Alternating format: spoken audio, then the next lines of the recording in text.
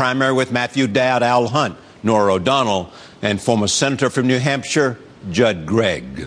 Everybody's been looking for somebody to build around a consensus candidate to take on Mitt Romney. That hasn't happened. But what has happened in the last 24 hours, for the first time in the race, there is a consensus message against Mitt Romney that every one of the candidates are now repeating. Also this evening, a look at the film The Artist. The star is Dujardin and Berenice Bejo, and the film is directed by Michel Hazanavicius. To me, the story is more about how a human being has to adapt himself in a transition period, and how when your world is changing, you have to face that period. Hollywood or not Hollywood, it's the same for everybody. I mean, and especially now, I mean, the world is changing so fast that when you work in a factory or in an office or in everywhere, things can change very quickly, and you have to adapt yourself. I think it's more about that. The New Hampshire primary and the new silent film, The Artist, when we continue.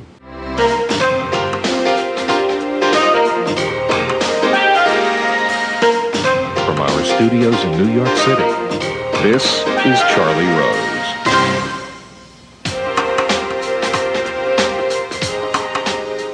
We begin tonight with an assessment of the New Hampshire primary. Mitt Romney enters New Hampshire as a clear favorite. In 2 debates over the weekend, the other candidates took aim at him. But can we drop a little bit of the pious baloney? The fact is, you ran in '94 and lost. That's why you weren't serving the Senate with Rick Santorum. The fact is, you had a very bad re-election rating. You dropped out of office. You had been out of state for something like 200 days preparing to run for president. You didn't have this interlude of citizenship while you thought about what to do. You were running for president while you were governor. You were going all over the country. You were out of state consistently. You then promptly re-entered politics. You happened to lose to McCain, as you had lost to Kennedy. Now you're back running. You've been running consistently for years and years and years. I was running the same year he ran in 1994. I ran in a tough state of Pennsylvania against an incumbent. Governor Romney lost by almost 20 points. Why? Because at the end of that campaign, he wouldn't stand up for conservative principles. He ran from Ronald Reagan.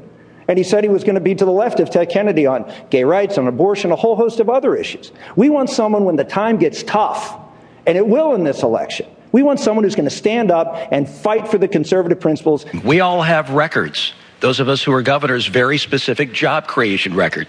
I delivered a flat tax in my state. We became the top job creator in the country. You can look at what Mitt did in Massachusetts. He was number 47. But there was also news from the White House today. President Obama announced that Jack Lew, his director of the Office of Management and Budget, would replace his chief of staff, Bill Daley.